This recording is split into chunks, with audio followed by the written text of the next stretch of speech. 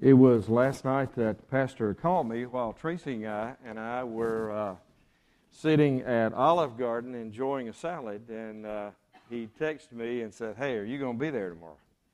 And my phone was dying, so I took Tracy's phone and I texted him back, and I said, "Well, I may be at another church, but I can be." And he said, "Well, I'm coughing every minute or so, and I'm not sure I can preach. May need you to." So I got a word to preach last night about 8 o'clock. And Tracy and I finished our meal, and we did a little bit of Christmas shopping that we had to do because we both work retail and have pretty long hours. And so I got home at about 9 o'clock, and I was sitting on the couch, and I was exhausted. And about 9:30, I looked at Tracy, and I said, "Hey, I just remembered something. I'm preaching tomorrow morning."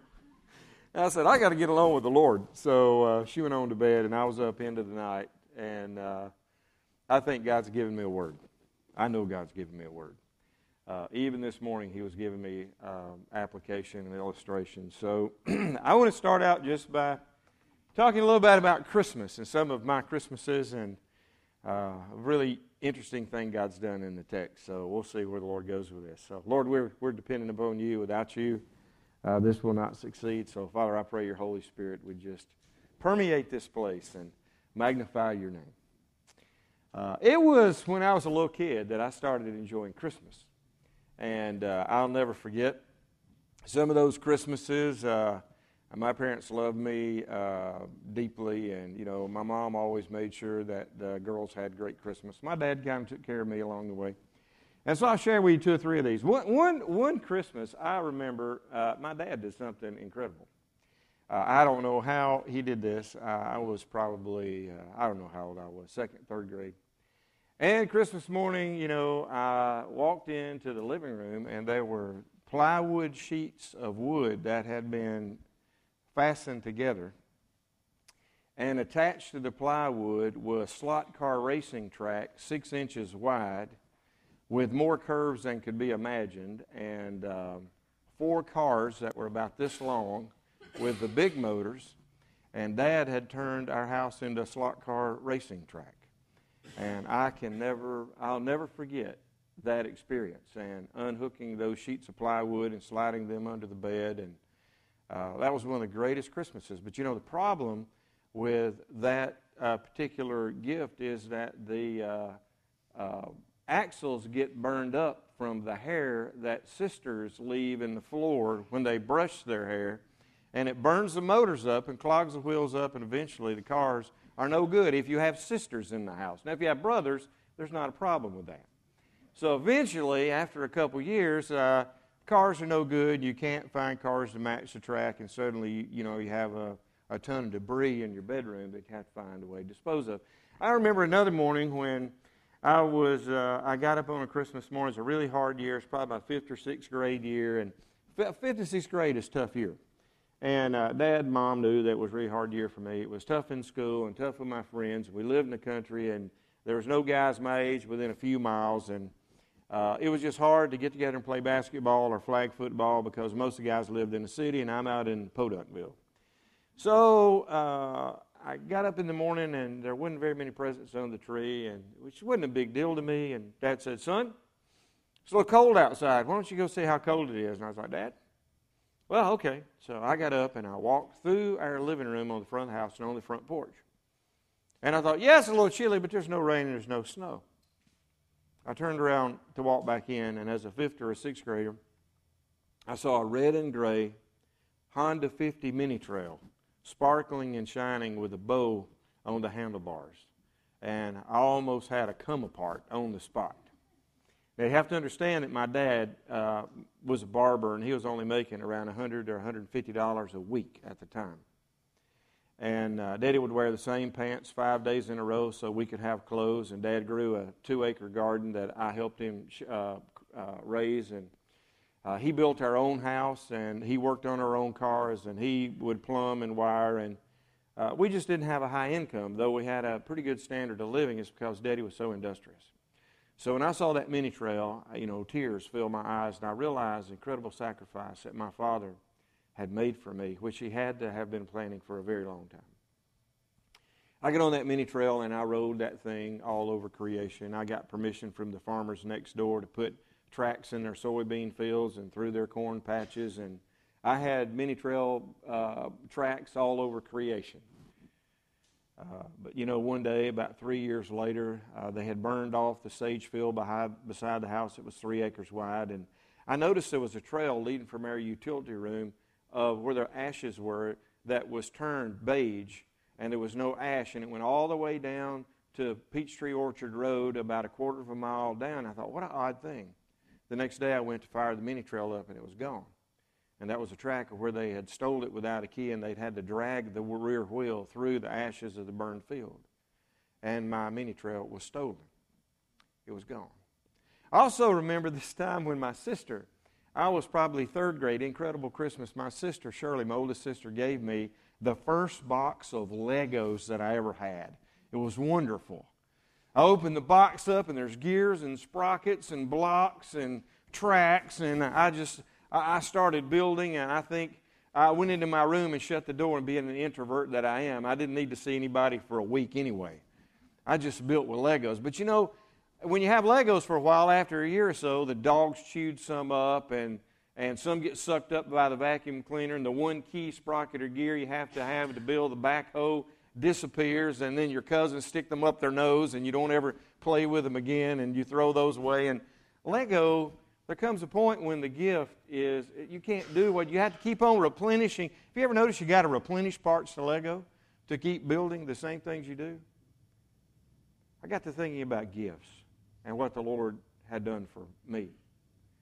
What's one of the greatest gifts I know of? Well, when Tracy and I got married, I was 165 pounds tall, 6'1", slender and dark. Tracy was skinny as a rail, and she had a neck this long and beautiful, piercing blue eyes, and she was just drop-dead gorgeous. And I can, that wedding day, it's a marvelous gift, and the doors open, and then she sees me in my tux and almost faints and falls out because I was so handsome that day. But no, really, the doors open. She was so gorgeous, I thought, I cannot believe I'm marrying this woman. She didn't almost faint and fall out. That's exaggeration.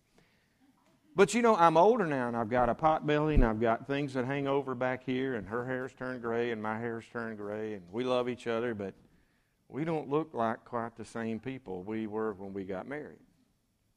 Things change over time. Well, how about what the Lord gives us? What kind of gifts does the Lord give us?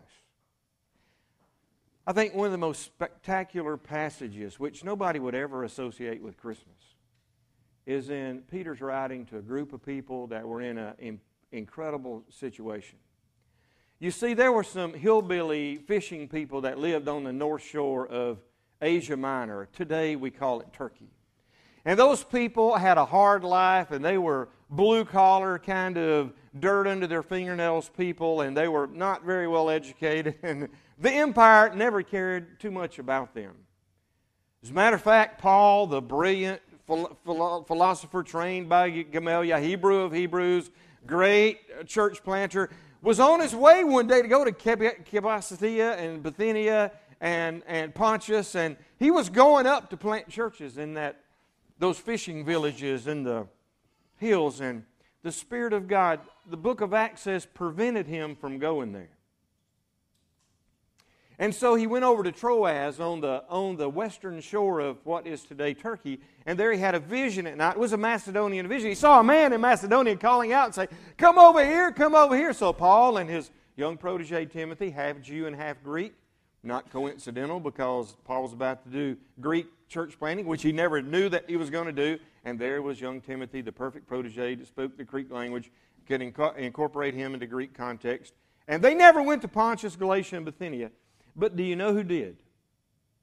Of all the disciples, guess who God sent to the rednecks on the north shore of Asia Minor, today's Turkey, the fishing villagers and the backwoods, blue collar? Guess who he sent? Peter. Now, why did he send Peter? Because Peter was one of them. Now, he's not from Asia Minor, but he was raised on the Sea of Galilee, and he was an old fisherman that was schooled. He was impetuous, and he opened his mouth before he should have, and he jumped in before other people would. And it was there that Peter wrote a group of people that suddenly were suffering. They were aliens. They had come to Christ. The culture was rejecting them. The local city was rejecting them. They were no longer, they're not fitting into the rural culture. And you know how it is when you're in the sticks and suddenly you start living a different kind of life than everybody else, and you get ostracized. And then Rome had begun to persecute them and take away their independence and their land and separate their families. And, well, Peter decided to write them a letter. And in that letter, in the English Bible, it's the letter of 1 Peter. It reads as follows. Peter, an apostle of Jesus Christ, to those who reside as aliens scattered throughout Pontus, Galatia, Cappadocia, Asia, and Bithynia, who are chosen, or it could be translated the chosen ones, because really it is in a nominative case, according to the foreknowledge of God the Father, by the sprinkling work of the Spirit, to obey Christ with His blood. May grace, mercy, and peace be yours in fullest measure. Blessed be God the Father of our Lord Jesus Christ, who according to His great mercy has caused us to be born again to a living hope through the resurrection of Christ from the dead, to obtain an inheritance which is imperishable, undefiled, and will not fade away, reserved in heaven for you, who are protected by the power of God through faith for a salvation ready to be revealed at the last time. And in this you greatly rejoice, even though now for a little while, if necessary, you've been distressed by various trials, so that the proof of your faith, being more precious than gold, which is perishable, even though tested by fire, it may be found to the result of praise and glory and honor at the revelation of Christ. This is an incredible opening to a book that is probably the greatest theological treatise on suffering written in the entire Word of God. There is no book that more closely identifies with suffering. There is no theological pericope in the New Testament that is more powerful than the combined arguments in 1 Peter about how to endure suffering. So when he's writing these aliens who have been scattered all over Pontus and Galatia and Bithynia and whatnot, he starts his book by reminding them of who he is. Peter, an apostle. Apostle is the Greek word apostolos. It means one who is commissioned, sent out, an official representative. It could be translated ambassador or missionary. In the strictest sense of the word, in the strictest sense of the official word, apostle is one of the disciples who walked with Jesus that was personally called by Him, that were authorized to pen inspired language into the Bible. It was those initial church leaders, but the word in a wider sense could be used today of a missionary or a representative or an attaché or an ambassador. And that word would fit perfectly. So Peter, an apostle of Christ Jesus, Jesus being man, Christ being Messiah, the anointed one, the apostle of the God-man. To those who reside as... Now let me tell you something. In most English Bibles, the phrase, who are chosen, or chosen ones, or elect ones, does not occur in this Bible where it would in this particular passage. Though the word chosen, or electois, occurs as the fifth word in the book of 1 Peter. It's the very fifth word in the book of 1 Peter.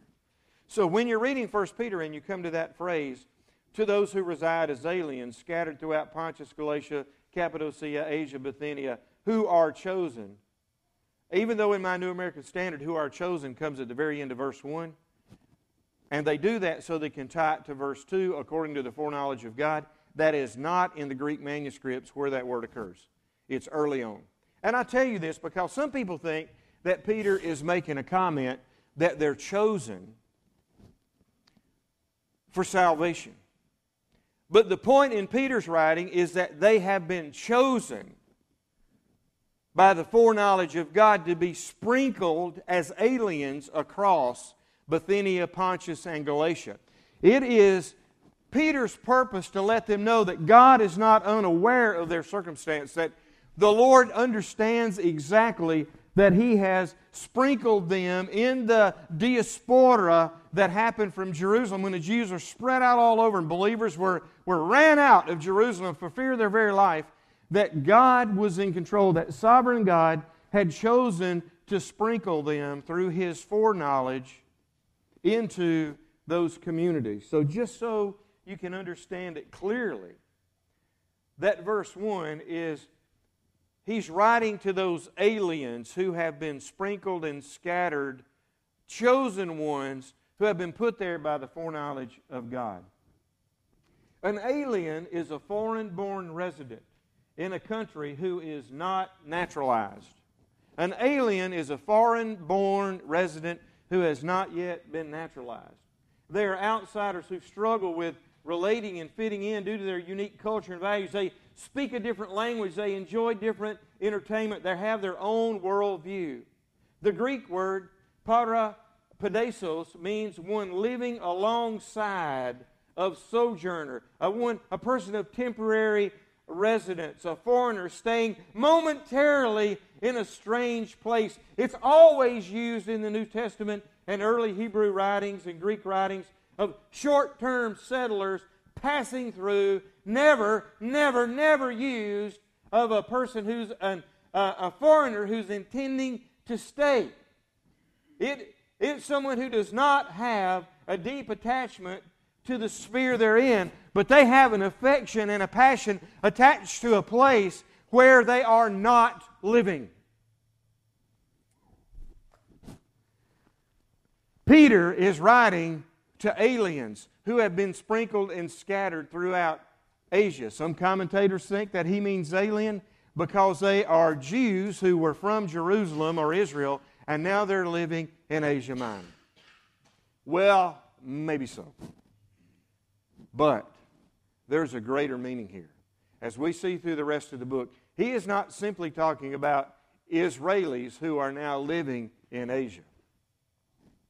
He's talking about God-called Christ followers who have been sprinkled with the blood of Christ, who have been born again, who are now embedded into a culture that neither loves, respects, or accepts them. He's talking about people who are aliens. They're members of the kingdom of heaven, but they're living in a country that's wicked, perverse, immoral, that's pornographic, that's adulterous, that are liars and drunkards, that are homosexuals, that are reprobate in their thinking, that are sensual, that are he's talking about people like you and I, who have the Spirit of Christ indwelling us as a gift given to us, who are for a temporary period of time living on this rock spinning through space called Earth, in which we do not belong, in which we do not share their values or their virtues, because we have been inhabited and indwelt with the Spirit of a holy God, and He's indwelling our temple, and that mobile temple walks on this earth in our presence as we represent Christ and His will, and we're an alien who no longer fit in to the place. Do you feel like you fit in at work? Scripture says those who desire to live godly in Christ Jesus will experience persecution. So if we fit in real well and we're not persecuted, we're not living holy lives, because we're oddball strangers. We're people who don't agree with the people around us. We're folks who have a higher set of values, who exude the fruit of the Spirit: love, joy, peace, patience, kindness, gentleness, self-control. And we do not live in drunkenness and malice and division and faction and immorality and sensuality and carousing and night parties and debauchery and lasciviousness and envy and jealousy and sensuality. And we don't bask in our own lust. We don't live and walk and breathe and enjoy the entertainment that this world enjoys, because we're foreigners. We're temporary pilgrims passing through. We're sojourners that don't belong here. And Peter is writing these people in this country that are under so much cultural persecution, and he's going to tell them about a gift that they've been given.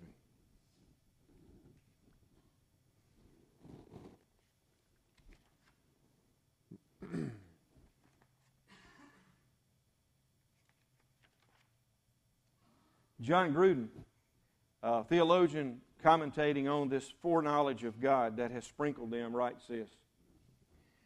Since verse 1 contains no verb, it is most natural to let, quote, according to the foreknowledge of God the Father, modify the situation of the readers described in verse, that they are chosen sojourners of the dispersion in Pontus and Galatia, etc., according to the foreknowledge of God. This implies that their status as a sojourner, their privileges as God's chosen people, even their hostile environment in Asia, where they all know,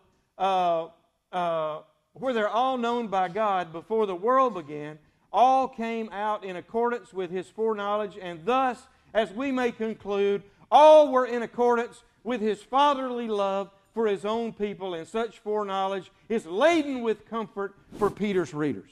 And I agree with Gruden. Very few commentators will agree, but there are a few.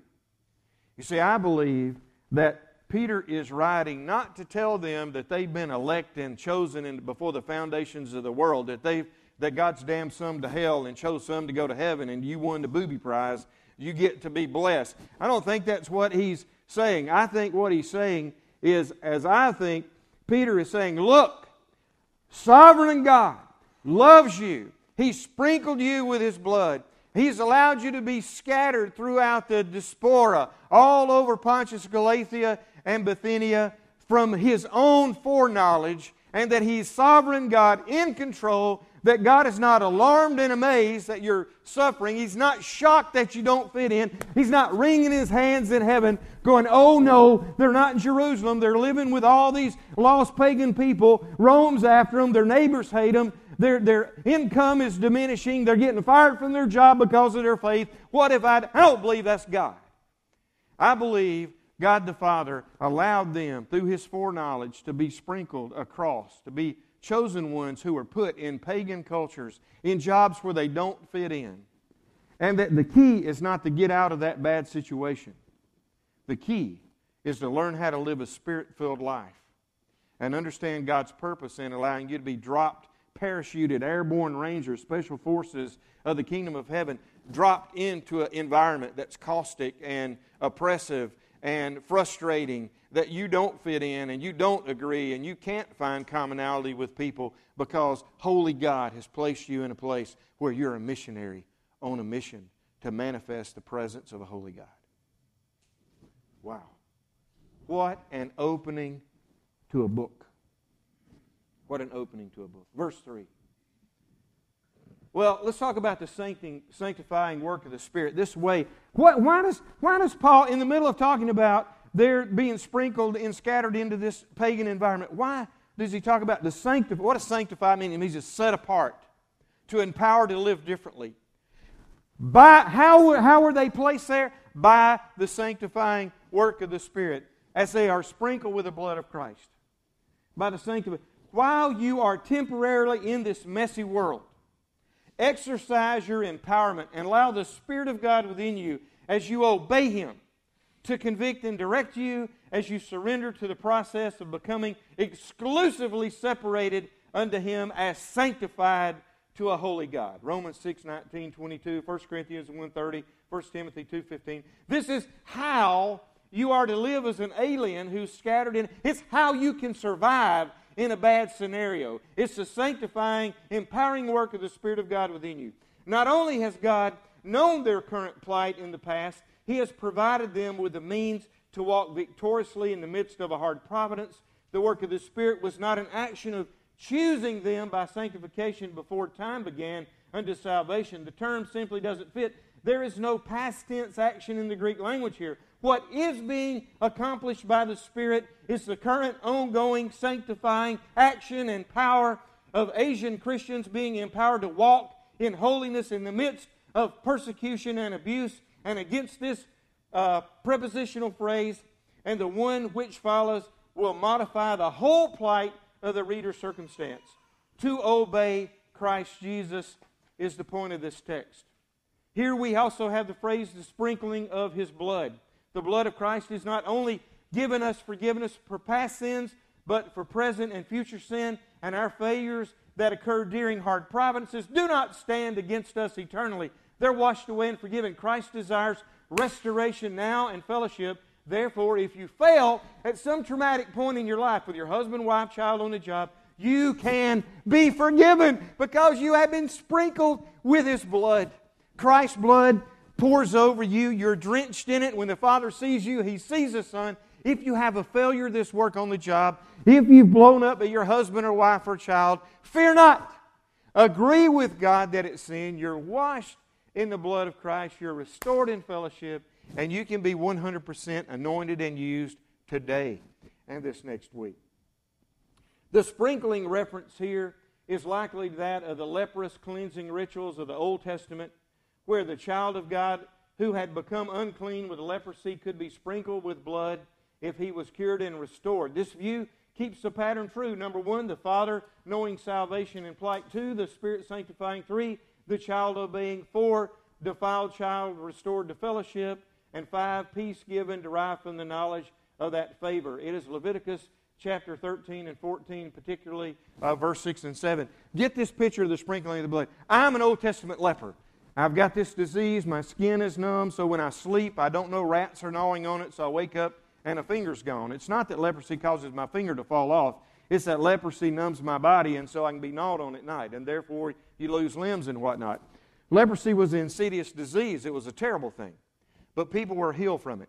When they were healed from that leprosy and they got their feeling back and the boils went away, they could go cry out to the priest. And in Leviticus, the priest could come to the person and look at them and say, hey, well, miraculously, marvelously, it's beyond explanation, but according to my view of your health as a priest, I'm going to declare you clean.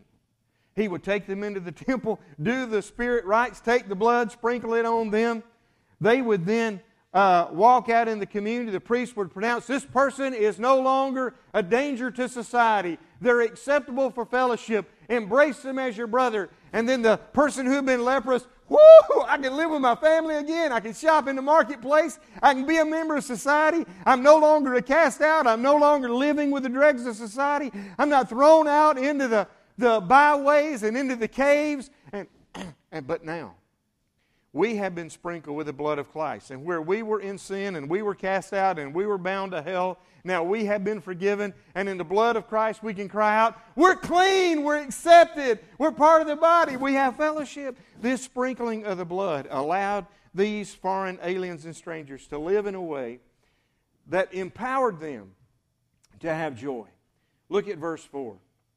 Verse 3. Blessed be the God and Father of our Lord Jesus Christ, who according to His great mercy has caused us to be born again to a living hope through the resurrection of Christ from the dead. Wow.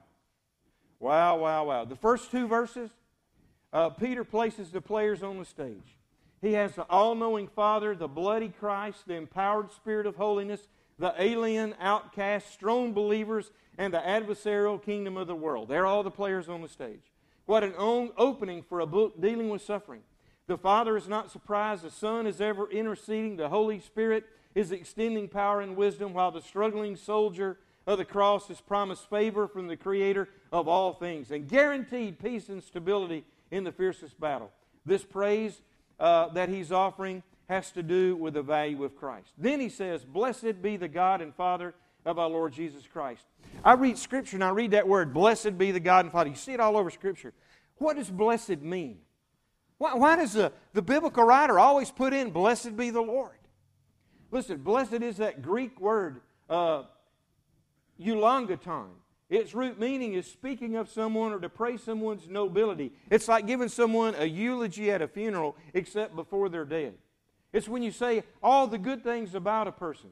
The title Father of our Lord Jesus Christ is in view of this term, who has caused us to be born again.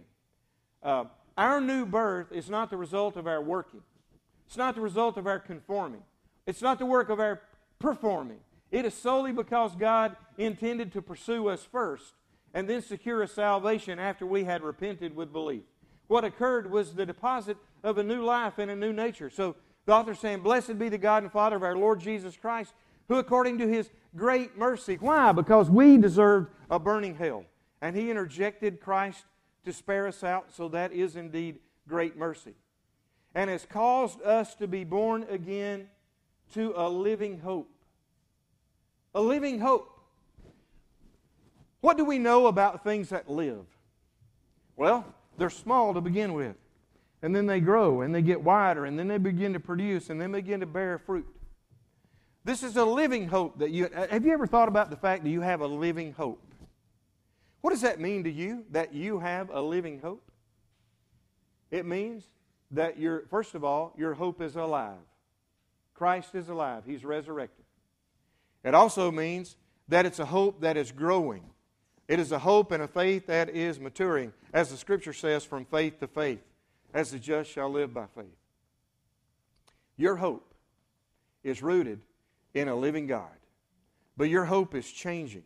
Your hope is getting greater and deeper. I'm going to show you how your hope can get deeper this morning. Living things go through a cycle.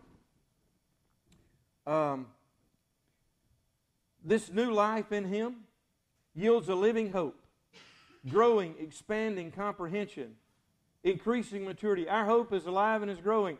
Peter, like Paul, in many of his letters, is attempting to explain to his audience the comprehension of who God is by elaborating on what great things He has done for His alien band and by exploring what motivated Him to do these things. Then he goes on to say, through the resurrection of Christ from the dead. Our new life is rooted in His resurrection, for it is this resurrection that ensures ours, and is our resurrection that is the doorway to realizing this yet-to-be-seen facet of salvation. Therefore, we hope through His resurrection in our born-again status. Now, here it comes, folks. Here comes the Christmas present.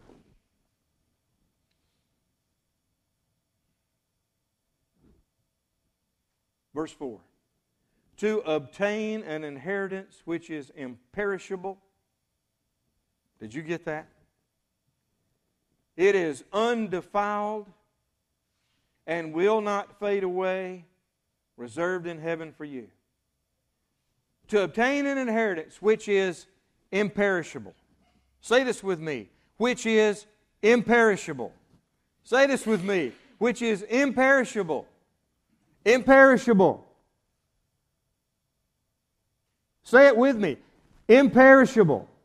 Louder. Imperishable. I have been given gifts at Christmas, but those gifts could perish. They could wither. They could be destroyed. But this gift that Christ has given you, I'm here to tell you, is imperishable. It will never break. The cogs on the gears will never wear out. It will never cease to do what it has been promised. It is imperishable. It has durative, lasting value. All kinds of things are sold in North America, and they wear out. You have to put tires on your car. Begins to leak oil. You get it the first day, woo! But then 10 years later, man, I got to trade this sled. What happened? What happened? You move in your house. Oh, I got a new house. 8 years later, I've got to paint this entire house. I've got termites. I got to replace a window. How do I get the window out and stick another one in without leaking? There's hell on the roof. Oh, man, I've got to have a new roof. Call the insurance company. Everything that we have in this life is imperishable except for what Christ has given us in our inheritance. Inheritance.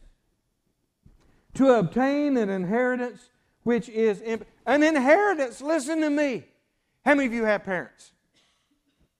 Are you that slow? Does anybody here not have parents? Okay. Listen. What is an inheritance? My dad passed away. Okay, my dad passed away in 2000. Love him, great man. Oh my goodness, how I miss him. I still feel him in my heart at Christmas. I can see his face. I can hear his voice. Love my dad. Everything in my dad's estate transferred to my mother. My mother is in her 80s. She's dealing with memory loss. I do not live in Fayetteville, Tennessee, so we have elected to make my oldest sister executor of her estate. In the meantime, she's taking care of her, making sure her bills are paid. I love my mom, but I'm 5 hours away. When she dies, the executor of her estate will assume responsibility to distribute the benefits of her death which is just a terrible thing to even say. Benefits of a death. That's an oxymoron. I'd rather have my mom than her stuff. Benefit that the executor is going to transfer the benefits of the death in inheritance. Can I tell you something? How many times in the car business or in the business I'm in have I seen parents die and kids fight over an estate? How many times have I seen an executor pervert the will and abscond with funds out of that inheritance? That happens all the time, ladies and gentlemen. Because the person who intended for it to go a certain way is dead, and the judge cannot walk up and say, now listen, how exactly did you want this to go again? Your executor is kind of making it seem like what your kids aren't saying, and well, they're dead. They can't respond. It's like there's no answer from the grave. Ladies and gentlemen, can I tell you, we have an imperishable gift of God, because the one who died to give us our benefits is alive, and He is His own executor. He defends His own right and His will, and He's the God of the universe, and what God's given you, nobody can take out of your hands. Top that Christmas present. Not only did He die for you to give you the benefits of a death and wash you of sin and grant you eternal life, standing in eternity, a place in the kingdom for all ages, to be a joint heir with Him, to stand with Him, but He lives to defend your right, to ensure that you will never lose an eternal promise. It is imperishable. And don't ever forget it. It is imperishable. Not only is it imperishable, it is undefiled. It is undefiled. And here, we not only have been born into a living hope, but also to obtain an inheritance. And it is that inheritance which is the object of the living hope, which is your share of the inheritance of the kingdom as a joint heir of Christ. You have an inheritance waiting for you, served in a bank that cannot be robbed. Inheritance. It is that which is received legally into a person's ownership by virtue of the death of a bloodline predecessor. It is not the result of our doing. No inheritance is the result of our doing, nor is the inheritance in Christ a result of our doing. But by Him who has gone before us, who has died, and unlike any other dead donor, His resurrection ensures that we can both enjoy our life within His wealth and enjoy Him. Unlike all other donors, because of their resurrection, He Himself can execute His will perfectly and protect that result from any deviancy. Imperishable. I will translate that word unalterable. Unalterable. It's the Greek word aphtharton. Imperishable, incorruptible, constant, not subject to decay, erosion, or elements unaffected by time. It's unaffected by anything. It's the state of the resurrected body will not be subject to... Listen, the body that you're going to have is not subject to sickness, decay, attack, assault, injury, or poison. This new body that you and I will, we're going to all have one, and I'm ready for it right now. I mean, I got bad knees, I got a bad heart, my eyesight's going, I got a landing strip, I got a bald spot back here, I've got receding hair. I'm ready for the new body. Are you? Hey, when you get it, it is an unchangeable, unalterable condition for eternity. Now, can I tell you, that's good news. Now, if you're 12 years old, that doesn't mean a lot. But if you're old and ugly like most of us, it means a lot. This inheritance. There'll be no need in the kingdom for a State of the Kingdom address.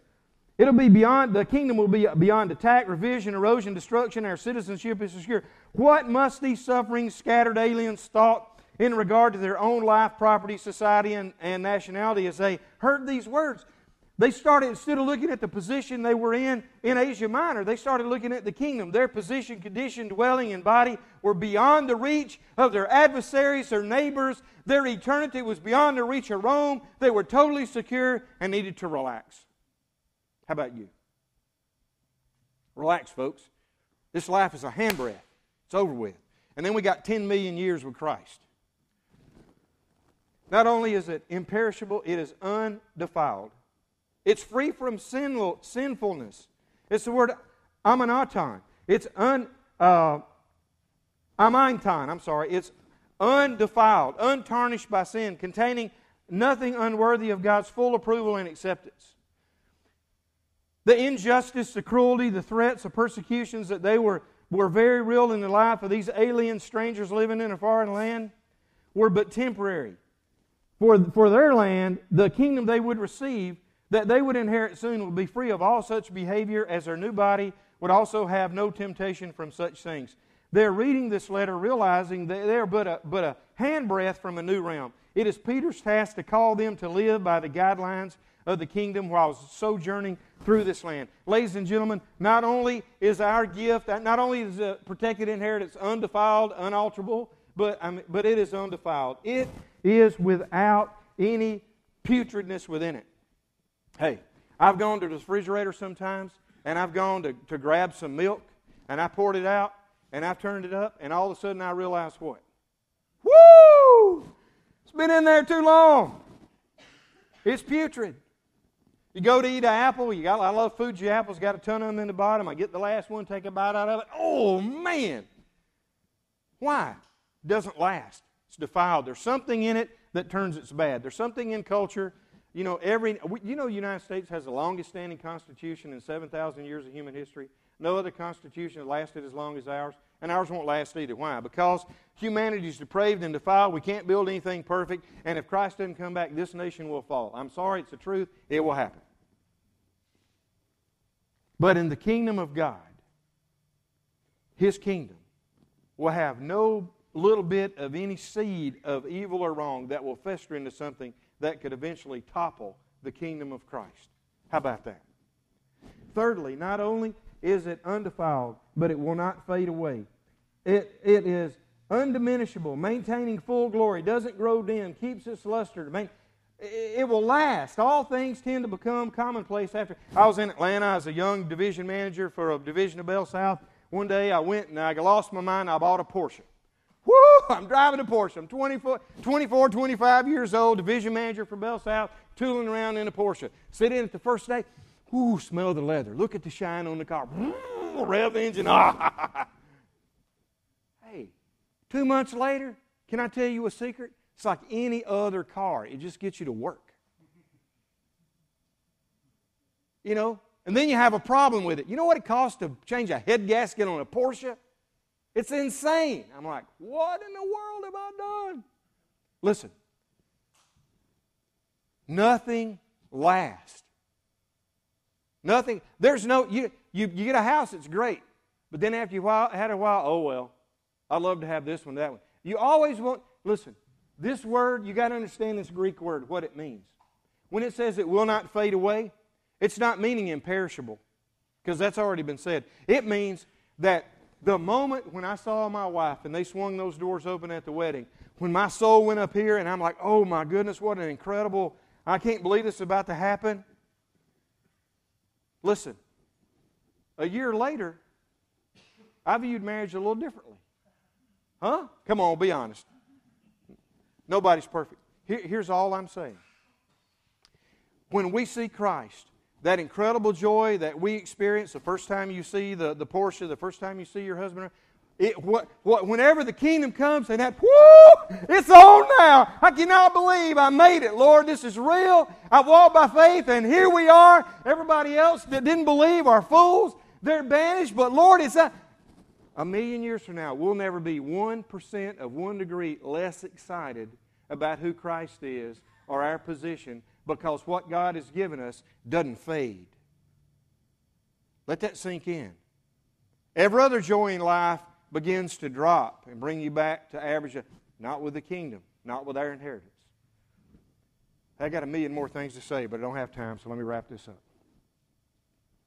Who are protected, it is reserved in heaven for you. No one can take it away. Who are protected by the power of God through faith for a salvation to be real. Your faith in Christ is what has enabled you to have this inheritance. When you believe that it was so, it became so because God said it was so, and now it is so, and it's yours, and it can never be changed. So as you've been saved by faith, so walk in it and believe it. And in this you greatly rejoice. And that word in the Greek language means an out-of-this-world kind of joy. You greatly rejoice, a joy that nobody in this world can understand. Even though now for a little while, if necessary, we're distressed by various trials. Yeah, we're going to be tested. Well, why does the Lord let us be tested? Here it is.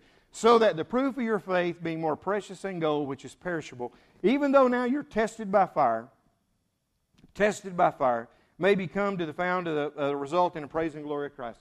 In the Old Testament, during these days, and I'm going to close right here, y'all, but hear me. You have been given an incredible gift in Christ, a living hope with a living executor, an inheritance which is imperishable, undefiled, unalterable, will not fade away, cannot be taken away from you. But now, for a little while on this earth, you got to live by faith and be willing to suffer for the gospel.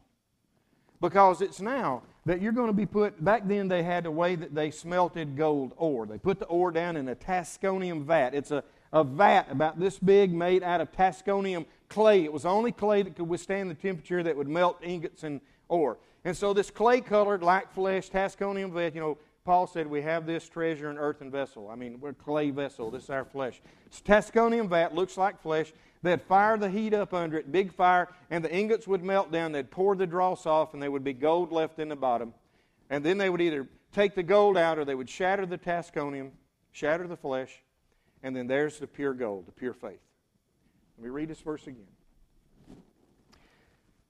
In this you greatly rejoice, even though for a little while, if necessary, turn the heat up. You've been distressed by various trials. The fire is burning, and the flesh, the Tasconium, is enduring. So that the proof of your faith, which is more precious than gold, that which is in the vat, which is perishable, even though tested by fire, may be found to result in what? The praise and glory of our Father to revelation of Jesus Christ. We have this incredible inheritance, which you have been given this incredible gift, but for a little while, hey, it's not Christmas Day yet. And the gifts, it's all there, and it's going to be there, and we know it's going to be there, and we believe it so much, we're going to run underneath the tree and look that morning, right? But you don't open it until Christmas Day. But until then, you got to live in a relationship to the one giving. Because you know they love you and they're making a way for you. Here's what I'm saying. Our million, bazillion year inheritance, which is so incredible, is so awesome, that this little bit of suffering and trial we go through here is no more than what a newborn baby gets when it has its first inoculation. Yes, it's painful, but it's so brief and tiny, and it has such a huge effect that it's infinitesimally, ridiculously small and meaningless in light of the life that child will live. And from now until your grave is such a short little period of inoculation. Just do what you got to do to walk with God, because that little inoculation is what allows you to have protection from sin through all eternity. And the little handbreadth of this life is nothing compared to the eternity.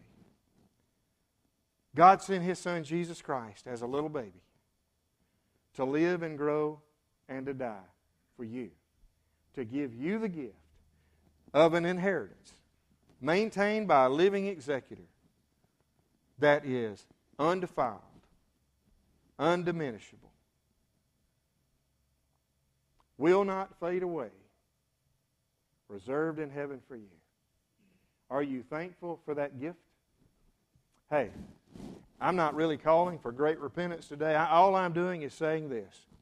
Thank the Lord Jesus for the gift you've been given and live in light of what He has given you through eternity.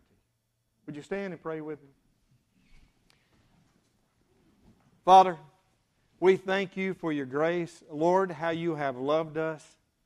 God, there are not enough words to explain how You have so drowned us with Your grace. But Lord, we are thankful. Father, we pray that Your Holy Spirit would fall on us. Lord, that we'll realize nobody's going to come and steal out of our garage and drag across the ashen field of hell our salvation, because nobody can take it away. That the gift You've given us is not going to break and fall apart and become ineffective. That there's not going to come a point to where it's not glorious. So Lord Jesus, we look forward to today when You reveal Yourself and we can look in the face of He who has given us the greatest gift of all times. Lord, do a work this morning in us. Sustain us through the Christmas season. Let us take the word that we've heard and share it with our friends so they know the power of a living hope and a standing inheritance that cannot be taken away. Lord, we ask and pray this in the mighty name of Jesus. Amen.